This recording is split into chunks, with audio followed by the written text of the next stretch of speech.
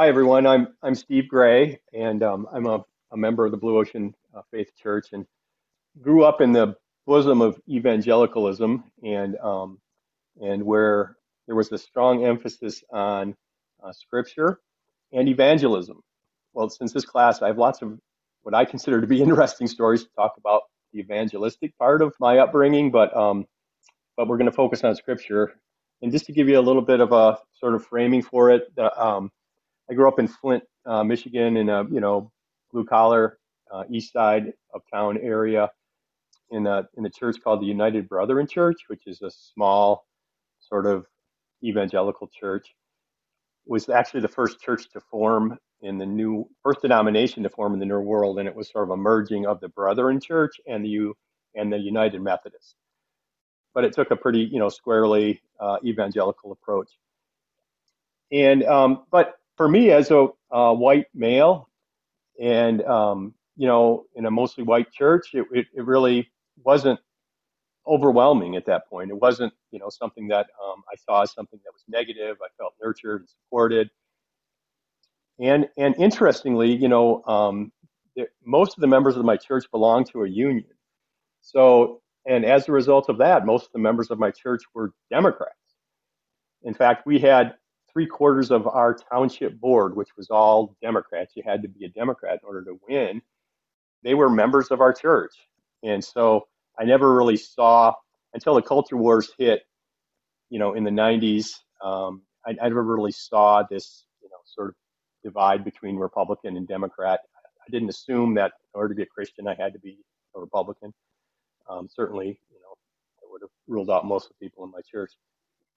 Having said that, I was saved, which was really important, at a Jack Van Impe crusade, which I don't know if you've ever seen Jack Van Impe, but he's on sort of late night television and he talks all about the end times. And it was really sort of the scare the hell out of this little fifth grader kind of thing. I knew that, man, I did not want to be around for the tribulation and all the bad things that were going to happen. And so I needed to get up there and get saved. And so I went forward and got saved at a Jack Van Impe crusade. And that kind of got me, at least saved, which is good. And the Bible really was, like I said, a big part of our faith. So from the very beginning, we had these things called sword drills, which some of you who grew up in the church, evangelical church, may have experienced those, where you would take your Bible and you would draw your swords. They refer to the Bible as a sword, and then they would give you a scripture to look up, and they would say, draw your swords, charge, and then you would look and try to find that particular scripture that they were looking for. Then you would stand up, and if you were the first one to find that scripture, you'd stand up and start reading it, and often you'd get some little prize, like a piece of gum or something. I always thought it was interesting that the Bible was referred to as a sword. Back then, it was really used as a sword against Satan, right? I mean, it wasn't like a sword that you were using against somebody else, against humanity, which it later became to be, and which I think was a big part of sort of my reorienting my faith. But then it was just meant as a weapon against the devil. In Sunday school, we often would go through periods of time where we would have Bible verses that we would take home and memorize, and we would come back. And if you had the Bible verse memorized, you got some kind of award, at least some kind of acknowledgement that you did. But the big thing, and which I thought was really, a very ingenious way to sort of get young people, especially young boys, to memorize scripture, was they sort of turned it into a competition. And we had this phenomenon called Bible quizzing, which was a team sport, actually, a team event. And you would memorize, there would be a certain book of the Bible that every season you would be responsible for trying to memorize. And then they would ask you questions about it.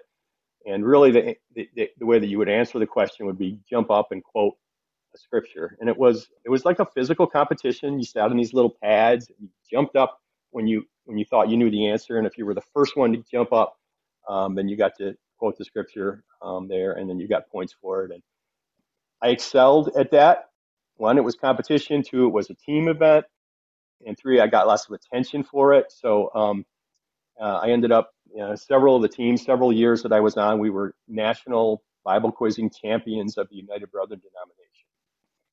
And so really, that was how, Scripture was just such a integral part of my life. And I had mostly a nurturing, sort of relationship with Scripture. Like I said, as a white straight male, it was really how God spoke to me. And so I can think of, a number of instances where, sort of out of the blue, Scripture would come to mind. Some scripts that I had memorized long ago as a child. A couple of examples are my vocation. So I'm a legal aid lawyer, and so I represent poor people. And I was really came to that through a period of time when I was actually coaching Bible quizzing, and we were studying Matthew in chapter 18, and God really brought to mind the parable of the sheep and the goats, and how important it was to look after the least of these, and how that would be something that I could do as a lawyer. And so that came to me through that scripture being brought to my mind. Another time, one of the more traumatic times in my life, when I'd been married for quite a while. I had two young kids. My wife and I were up on the roof doing some roofing repair, and she fell off and injured her head, and suffered a traumatic brain injury, and was in the hospital for 21 days. And it just, I mean, I was just for certain that my life was over. She had completely, like, she just was not the same person. She was, by far the smartest person in our family, and it was just, it was devastating that I thought I had lost joy. And the scripture came to mind, which is really kind of doesn't have anything to do with it, but it's like in Corinthians it says, now about food offered to idols. And so the scripture is actually about this particular phenomena back in the early church. We all have knowledge, but knowledge puffs up, but love builds up. And I just tell you, that was like God coming alongside of me saying, it doesn't matter whether Joyce lost her intelligence, or she's whatever happened to her brain, but she still has the capacity to love, and that's really what's important. And that was just such a comfort for me. Of course, Joy grew back those brain cells stronger than ever, and now she's, of course, to be reckoned with, of course. But so anyway, a nurturing approach to Scripture. But as I sort of got older and started, living out my vocation, I was sort of called into legal aid, and kind of came in conflict during the culture wars with most of the evangelical church. And I don't know if you remember the contract with America and the second contract with America. Well, during the second contract with America, they specifically, had a provision in there that they wanted to eliminate the funding for legal services for the poor. And so I was really struggling with the idea that how could the same people and the same Bible be read so differently, where God used Scripture to call me into service for the poor, into legal aid. And I felt like I had found my vocation, and in directly in God's will. But people were saying, evangelicals were saying, no, we need to eliminate that, and that's not a thing of God. And so that was where I started to start to wonder what was going on, and think about Scripture and the role of Scripture, and how could people have two different interpretations of it. And I think the other thing that sort of got me headed in the direction was law school, and actually the Christian university that I went to, where its main mantra was, all truth is God's truth. So it sort of set me on you don't need to be afraid of the truth, and it doesn't necessarily, Scripture isn't all found. I mean, truth isn't all found in Scripture. There are other sources for truth, and it's all God's truth, and so you can embrace that. And so the thing that I think kind of there was also an incident with Anita Hill. I don't know if you guys remember that, where I knew that Anita Hill was a Bible-believing, God-fearing Christian. I had actually met her at a Sunday school party a number of years before that out in Oklahoma, when she was at Oral Roberts University as a professor. And the whole evangelical community had turned against her, thought she was lying, and was taking the word over somebody else who was of questionable moral integrity. And so that also got me sort of oriented in a different way.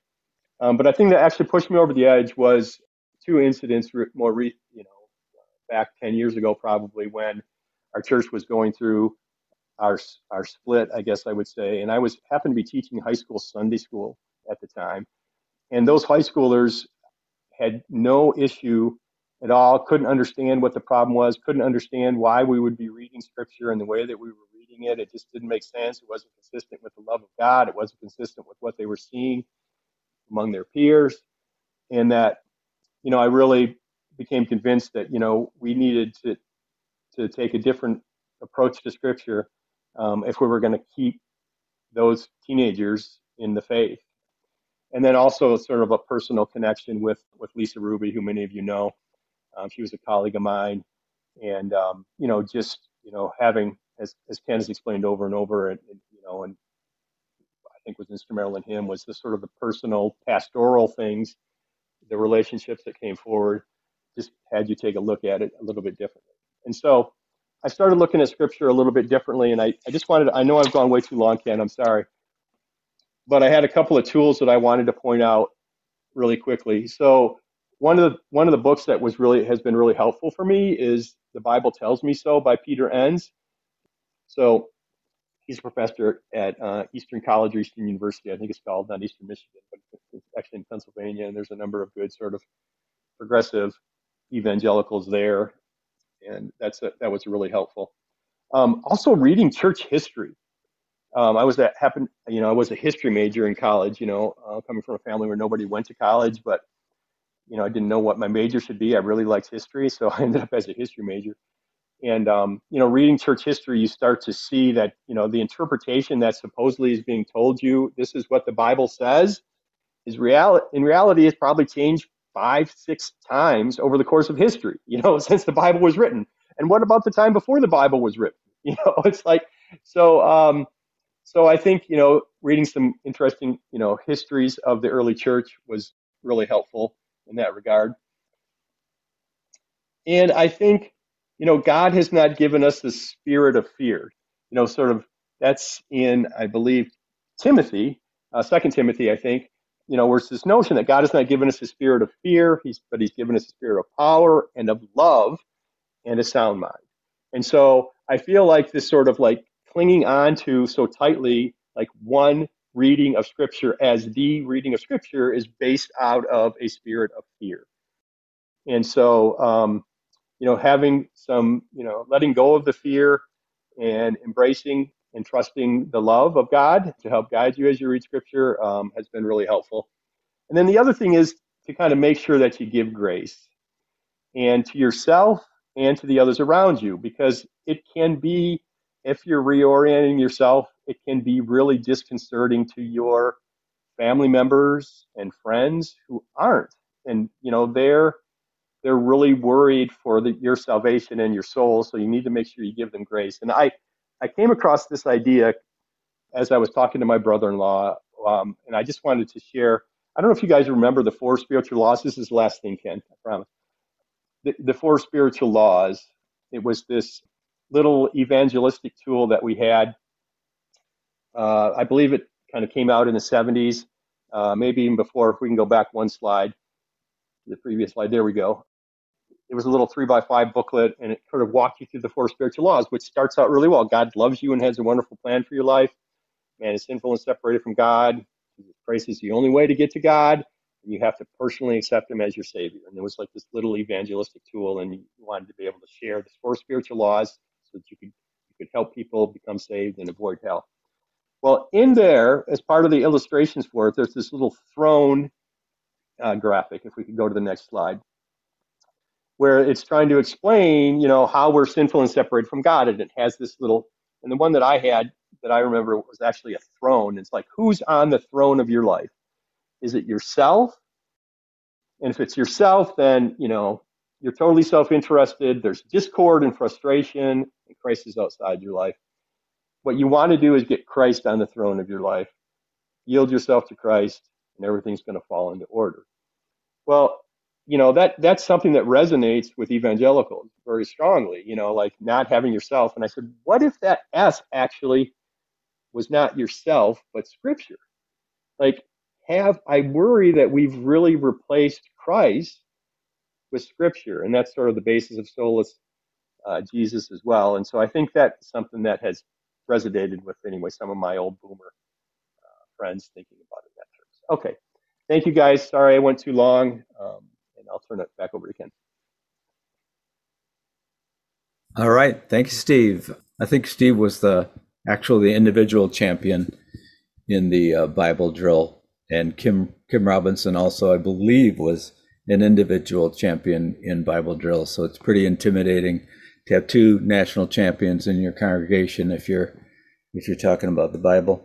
Anyway, so Steve is pretty much expressing the approach to Scripture that many of us either grew up with or maybe learned in the campus ministry, previous church, or actually it's the view that you absorb just through contemporary popular culture. And it's one I think that can, for some obvious reasons, turn into a kind of stumbling block to our fruitful engagement with Scripture. And it's summed up in the phrase, the Bible says. I mean, how many times have we heard the Bible says as a kind of final word trump card in a debate? So I want to organize my remarks today, and then we'll have some time for Q&A and comments afterwards under three major headings. The first is the trouble with saying the Bible says. Second, thoughts on the morally objectionable things in Scripture. And third, just a couple of suggestions for Bible recovery if you've been negatively influenced by the disadvantages of this approach. So let's begin with the trouble with the Bible says. Two things. First, the Bible doesn't actually say anything. It's a written text, right? And so it's not speaking. The Bible doesn't say anything. The Bible's a written document. No text speaks for itself. All texts require a reader to be deciphered. And the act of reading a text, any text, out loud or even just as a voice inside our heads, is an act of interpretation. Example, the phrase, "don't be afraid," in the voice of a mother reassuring her child is one thing. The voice, "don't be afraid," from a platoon leader urging a private into battle is another. So tone of voice, facial expression, body posture accounts for like 80% of communication, all of which are only inferred at best in any form of written communication. So often as readers, we're just making our best guess about the most important portion of communication. We're interpreting by the act of reading. And here's, I think, it's the hardest thing for me to get my mind around when I'm comparing modern approaches to reading with the approach of communication in the biblical period. In the ancient world, where manuscripts were rare and literacy rates were low, the primary mode of communication was performative, meaning a person speaking before a group, acting out a message, not even reading a portion of the Bible out loud, but more like retelling a story from the Bible. Like, I guess on our church service, it would be like Diane Sonda does in a Kids Minute, with puppets and changing voices and dramatic pauses, retelling a story that is written down in Scripture. The primary mode of communication in the ancient world was this performative acting out approach.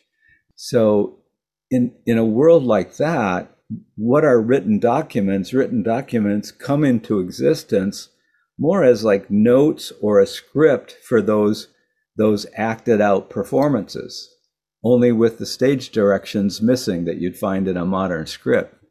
So that means that interpretation, filling in the gap, shaping the meaning of the words with tone of voice, physical gestures, acting out the words, is even more important compared to, say, a modern novel, where a writer is, crafting, conveying all this with very complex language, including internal dialogue and so on. So someone acting out a story has to do a lot of interpretation. You inflect with humor, with sarcasm, irony, exaggeration, pathos, dramatic pauses, all of which have a huge impact on the meaning of the communication.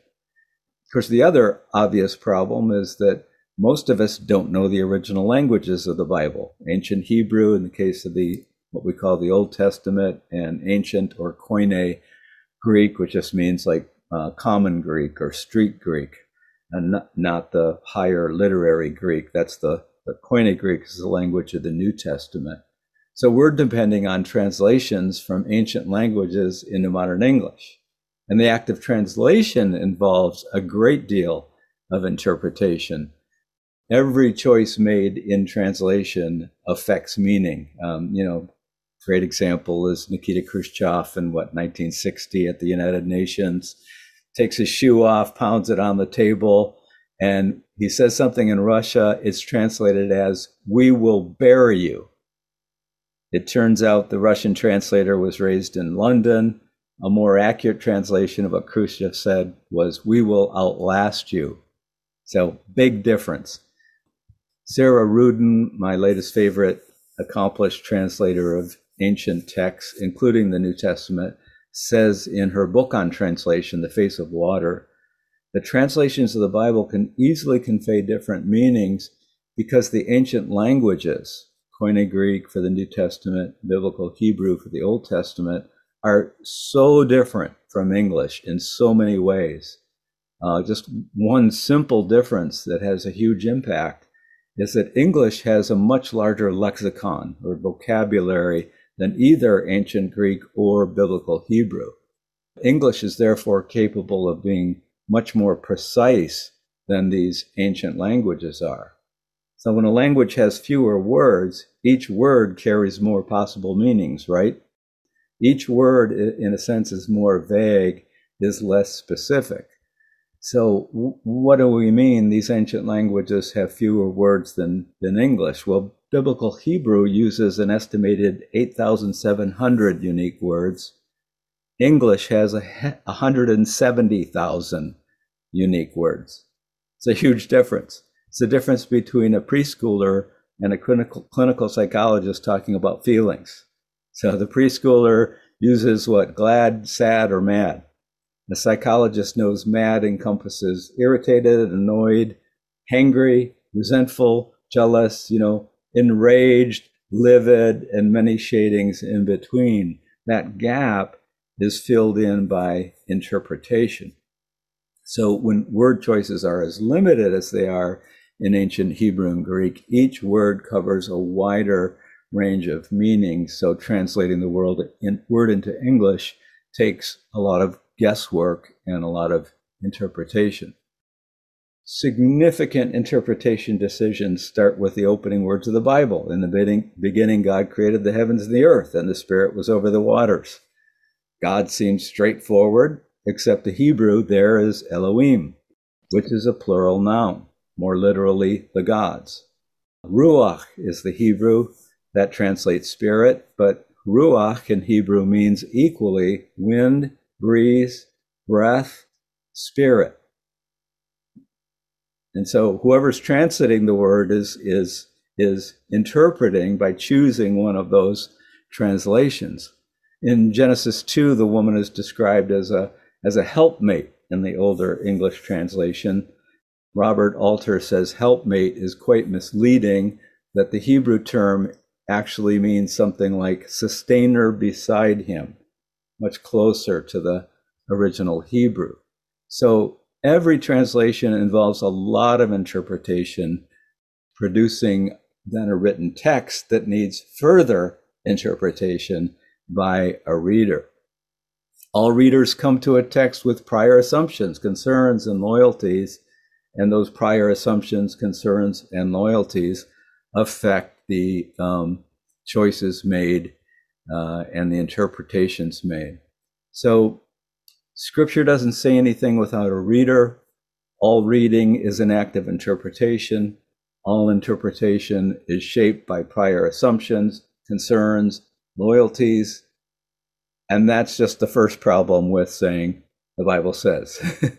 So the second problem with the Bible says is the Bible doesn't speak with a single voice.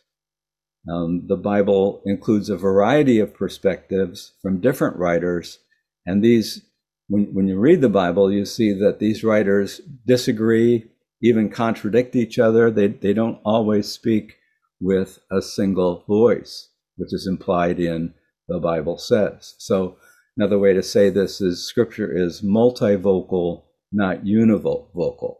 It's not a single book by a single author, but a collection of writings from many authors. These different authors have different points of view. They don't agree with each other, including on important matters. So, examples: Genesis chapter 1 describes creation happening in 6 days, in which vegetation appears before the creatures, and humans are the last of the creatures. But in Genesis 2, different creation account, creation occurs in a single day. In the day the Lord God made the heavens and the earth, is the phrase, when no plant of the earth was yet on the earth, and no herb of the field had yet sprung up, for the Lord God had not caused it to rain upon the earth, and there was no one to till the ground. Then the Lord God formed the human from the dust. And then after the creation of the human, you have the creation of the other creatures. So it's a completely different ordering. And, whoever put these two chapters together, called technically the redactor or the editor, they knew that these were two different stories from two different points of view. And they readily put them together because they weren't concerned about what we think of as historical accuracy. They had other concerns. The stories were making different points. They fit fine together from that point of view. Or another example, Matthew, Mark, and Luke, three of the four Gospels, have Jesus' prophetic disruption of the temple occurring at the end of Jesus' ministry, while in John, it occurs early on. It's one of the first public things that Jesus does. So not the Bible says, but Mark says one thing, John says another. This is a more accurate way of talking about Scripture. Another example is the books of Ezra and Nehemiah in the Old Testament inveigh against Israelites having foreign wives, actually command the Israelites who have foreign wives to put the wives away, divorce them. The book of Leviticus says, love the foreigner who lives in the land as equals. Love them as yourself. The book of Ruth features Boaz marrying a Moabite, which is like the most hated enemy group for Israelites at the time. And that union gives birth to Obed, who's the father of David. Moses in the book of Exodus marries Zipporah, a foreign wife. So you've got multiple perspectives, multiple views on that one issue. What if the goal, instead of a single correct interpretation, is multiple plausible or good interpretations? In that perspective, meaning is still important. All interpretations are not equal, but anxiety is reduced. In Acts 15, the early church was facing an interpretation issue regarding what to expect of the non-Jews coming to faith in Jesus. And so they debate this matter in the Jerusalem Council, and then I think it's James sums up the consensus of the group by saying, it seemed good to us and the Holy Spirit. Not it seemed right, but it seemed good to us. One way to be right, many ways to be good. It just leaves a lot more room. There's a lot less anxiety and fear about getting things wrong with that multivocal view of Scripture. So, to sum up so far, simply accepting these two things, all Scripture must be interpreted, and what we call Scripture includes many different perspectives, which don't always agree, which sometimes actually contradict each other. Just accepting that brings enormous relief. In this view, if this is what Scripture is, then we're invited into a conversation with the different perspectives within Scripture. It's like people, there's a living room and people are speaking from different points of view, some of which agree, some of which disagree. We come into the living room and we kind of get a beat on our own thinking and make our own contributions, agree with some voices, disagree with others. That's what it's like to engage Scripture if this is what Scripture is. Which writings do we elevate? Which do we consider secondary? That's our task as readers of Scripture, making those discernments. So onto our second main section, thoughts on the morally objectionable things in Scripture, including morally objectionable things that are attributed to God. This, I think, is the greatest scandal that we face as modern readers of Scripture. Two thoughts on that. All ancient writings include morally objectionable things. That's just the nature of ancient writings. Most of us are less aware of this because the only writings from the ancient world that we have actually personally interacted with are the writings of Scripture. So we haven't read ancient Buddhist or Hindu scriptures, we haven't read the Quran, we haven't read Homer's The Iliad or Virgil's The Aeneid. If we did, we'd find much to take issue with morally, things that are morally objectionable in those writings. You know, if we think about the US Constitution, that's only 250 years old. So it's a tenth of the age of Scripture. And it contains things that we regard as morally objectionable. Only white men who are landowners are eligible to vote. I mean, even someone in the KKK would object to the landowner part of that. You know, we can imagine society, say 50 years down the road, reading our contemporary writings and being aghast at things that we take for granted as perfectly morally acceptable. You know, you can imagine a world 50 years from now, it's possible pork would be grown in the lab from pork cells, not from pigs. And everyone would look back at the willingness to eat pork from pigs, requiring slaughtering these highly intelligent creatures, as just like morally abhorrent. Why would anyone do that? So within Scripture itself, what is considered morally abhorrent in one era, like marrying a half-sister, is accepted in another era within Scripture.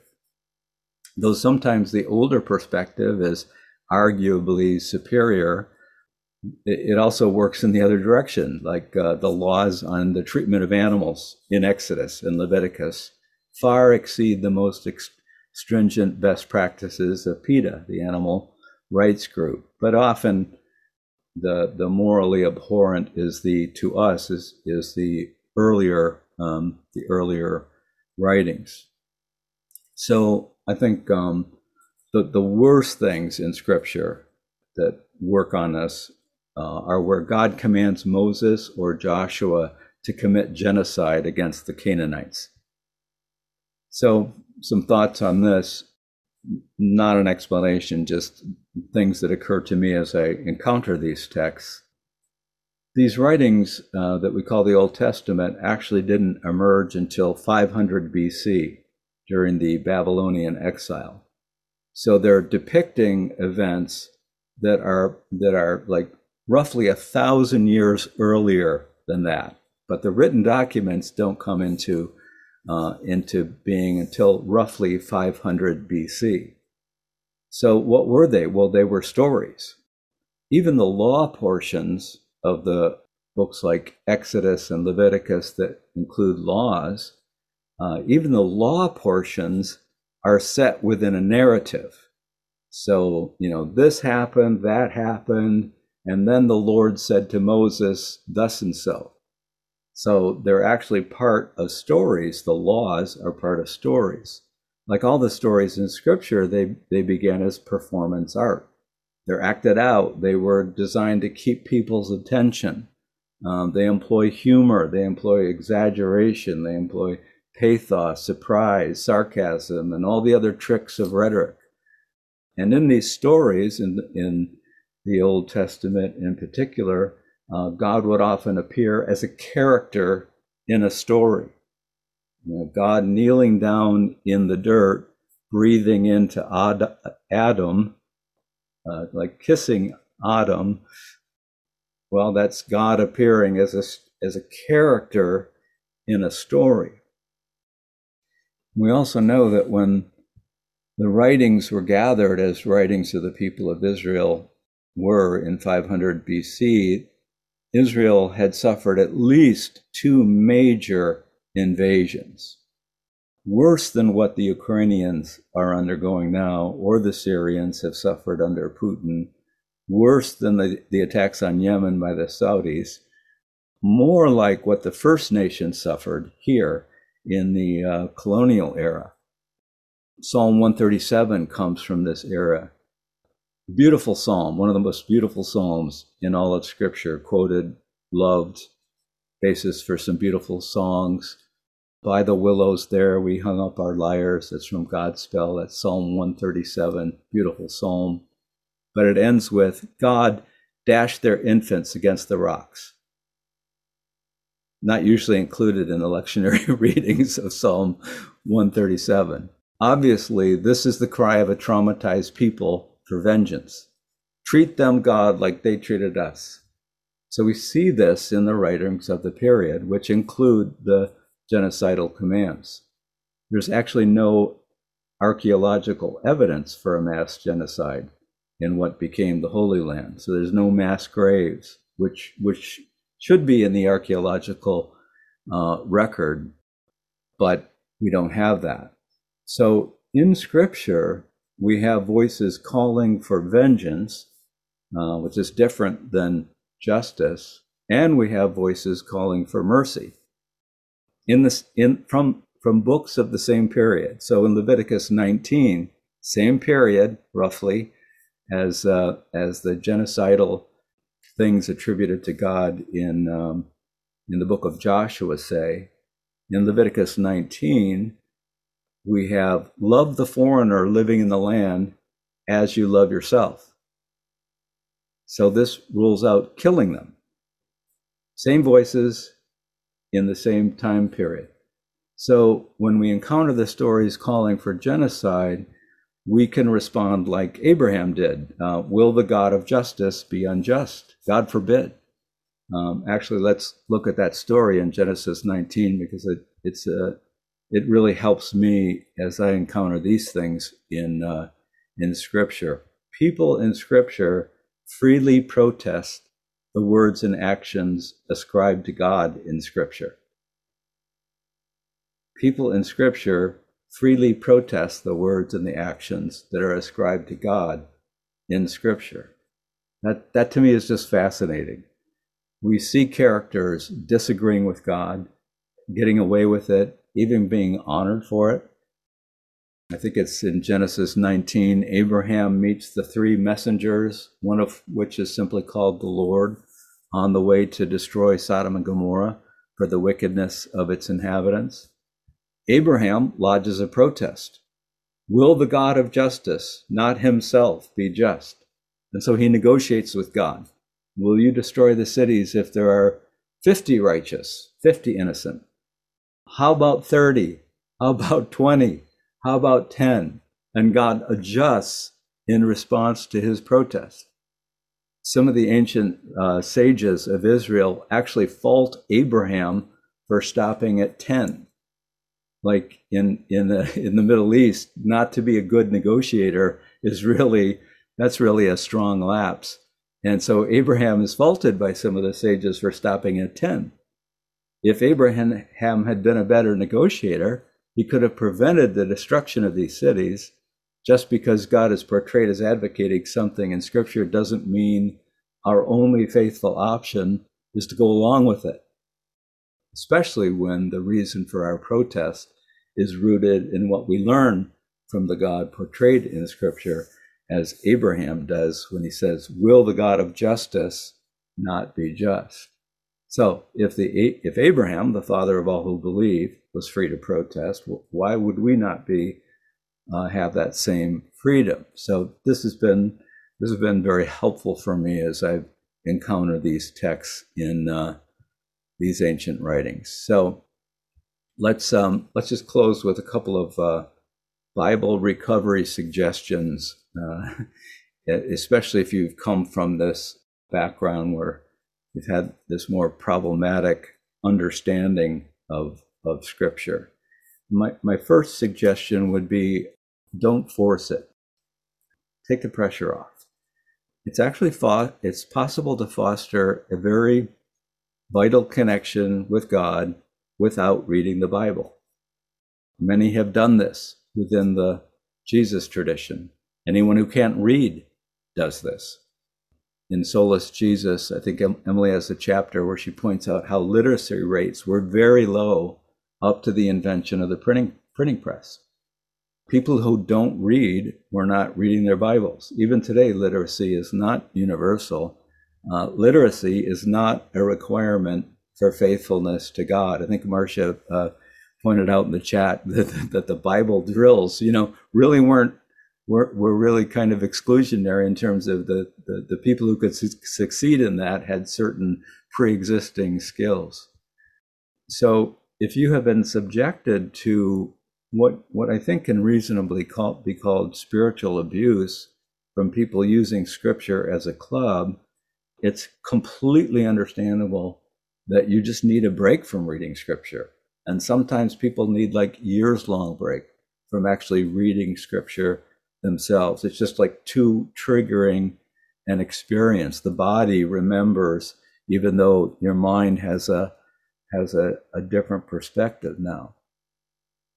At the very least, you may need to just proceed with caution. And there are lots of ways that we can be exposed to the truth of Scripture without actually reading it. That happens in the church service in lots of different ways. Maybe you read a book that engages Scripture for Lent, or listen to podcasts that are dealing with these issues. So, like, there's no rule that says you have to read the Bible to have a close connection with God. Second suggestion is to take a self-defined and stay connected approach to reading the Bible. So if your experience has been tainted by the misuse of Scripture, try a self-defined, stay connected approach. This comes from family systems theory. The idea is that anxiety flows between people. It's not just something that's inside of us, but it flows between us. We catch anxiety and fear. Family systems theory says that families tend to organize around the most anxious members. The loudest, the people who are the most upset. We tend to want to keep the peace, so we organize around the most anxious members of a group. And the way to navigate this within family systems theory is you self-define. That means you set your boundaries. You say what you think. Doesn't mean you have to argue everything, but you just state what your view is when it differs from the views of others. And then, having self-defined, it's more possible to stay connected. In fact, if you don't self-define, sometimes the only way to stay connected is to just go along or pretend or reduce your own self. Or you just disconnect entirely. It becomes so toxic, so painful. You're not self-defining. Your only alternative is just to disconnect entirely from the family or the group. So in an anxious family system, self-defining can help you stay connected. I think that's actually a great way to interact with friends, with spouses, with business partners. It's a great way to relate to your therapist. Great way to relate to someone you admire, but maybe you don't agree with all the time. Self-define, stay connected. Good way to stay involved with groups of any kind. Good way for us to connect with Scripture as well. Self-define. That's what God does in the burning bush with Moses, by the way. Moses sees this bush aflame, but it's not consuming anything. He has a sense of a divine presence. Moses asks the bush, "Who are you?" The response is, "I am who am." that tells Moses, what you're seeing is not just the projection of your imagination, but someone who will define themselves, not others. Jesus was really good at self-defining. This is how I see things. So to self-define in relation to Scripture means you step into your power, you step into your moral agency to discern, to agree or disagree, to learn from, be inspired by, to poke, prod, protest.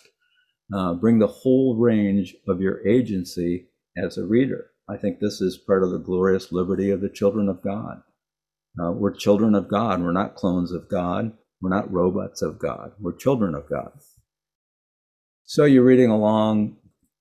This was the first Bible study that my late wife Nancy and I went to. We were probably 19 years old, brand new to faith, never read the Bible before. Go to a Bible study on North Campus that someone invited us to.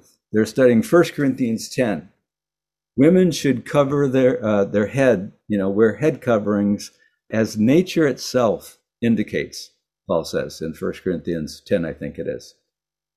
Well, you read something like that, you might say, if I'm understanding Paul correctly, I don't agree with him.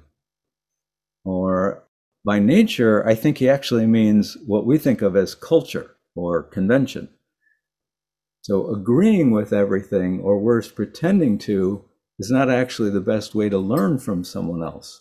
Sometimes arguing with someone is the best way to learn from them, so we can bring this way of interacting to Scripture. And because we're free to self-define, then we can afford to stay connected. And by staying connected, we can also learn from someone like Paul. We can gain insights that we don't have, but we later come to appreciate. Or we can draw inspiration from the Psalms, or from the writings of Isaiah the prophet, or Mary in the Gospel of Luke, or Jesus in the Gospel of John, or Naomi or Ruth in the book of Ruth. These ancient writings are from a time when the world was much more enchanted, more tuned into mystery, more comfortable with transcendent realities pinking in at us. Like there's a semi-permeable membrane between heaven and earth, and people in an earlier time understood that, and they were facile with interacting with transcendent realities in a way that our modern world isn't at all. We didn't get that perspective from high school or college or grad school or reading the New York Times, but we have an itch for it that needs scratching. And so ancient writings are a place to encounter that. If we're free to self-define and we practice self-defining, which can be a little bit scary at first, especially if we've kind of been, socialized that that's a really bad thing to do, then we can expand our horizons beyond the limits of just contemporary voices, because every culture, including our own, has lenses that help us to see some things better, but also blinders that hide things from us. So if we can learn to self-define, give ourselves emotional permission to self-define, we can stay connected to ancient voices with different lenses, different blinders than ours. And these are actually the skills that we need to develop in any kind of meaningful relationship, including a relationship with God. So those are my thoughts on rethinking Scripture.